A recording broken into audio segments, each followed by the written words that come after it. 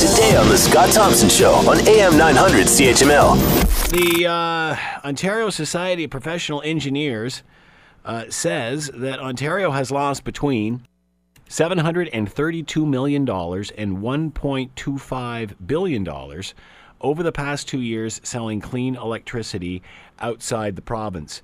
Then, of course, the Energy Minister, Glenn Thibeault, will come back and say, well, wait a sec. We've actually made somewhere around $300 million selling this stuff. But yeah, if it's costing us $1.25 billion, where's the savings? Let's bring in Parker Gallant, Vice President of Wind Concerns Ontario. He is with us now. Parker, thanks for taking the time to join us today. My pleasure again, Scott. How will this information resonate? Does this say anything that hasn't already been said? No, not really. I think, there's been several people that have come out and sort of said we're losing money on our exports. So it just sort of confirms it. I mean, the other thing that OPSEU has done is they've sort of focused on only clean energy. If you read their report, it says they exported 14.6 terawatts of clean energy, meaning hydro, wind, and solar, presumably, and nuclear, because those are non-emitting sources of generation. So meaning what? Meaning that they left out 7.2 terawatt hours of other exports, which would obviously be gas, because that's the only fossil fuel that we've got now that generates any emissions.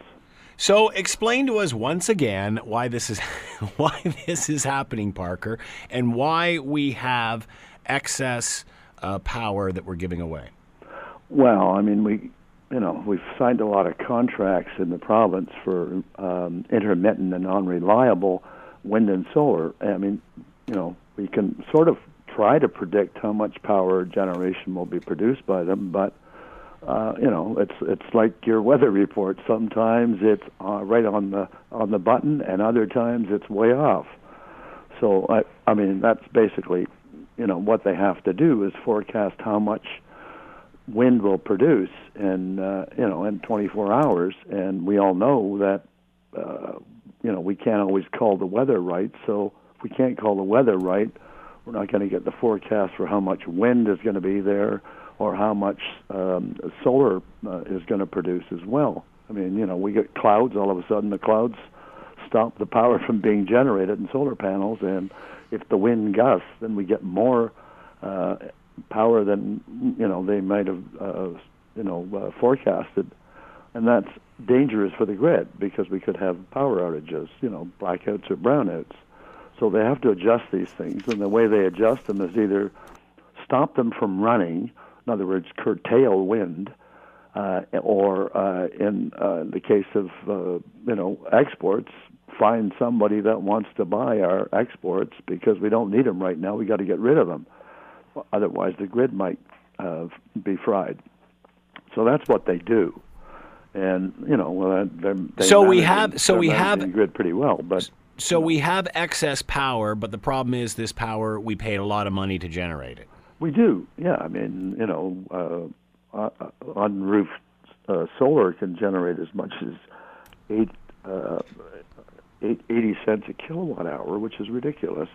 And, wind produces at, 13.5 cents a kilowatt hour. And that's the cost of running these facilities. That's the cost we pay, yeah. Mm-hmm. And if we curtail it, as an example, curtailed wind, we still pay them $120 a megawatt hour or 12 cents a kilowatt hour.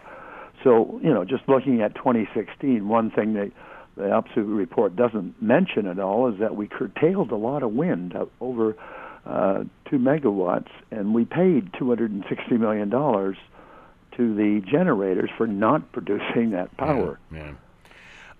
Same thing is happening in the current year. We've paid them out about $260 billion so far this year for the first 9 months.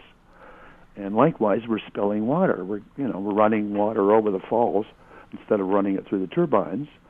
And when that happens, we pay OPG, who are the principal hydro producers in the province, for spilling that water.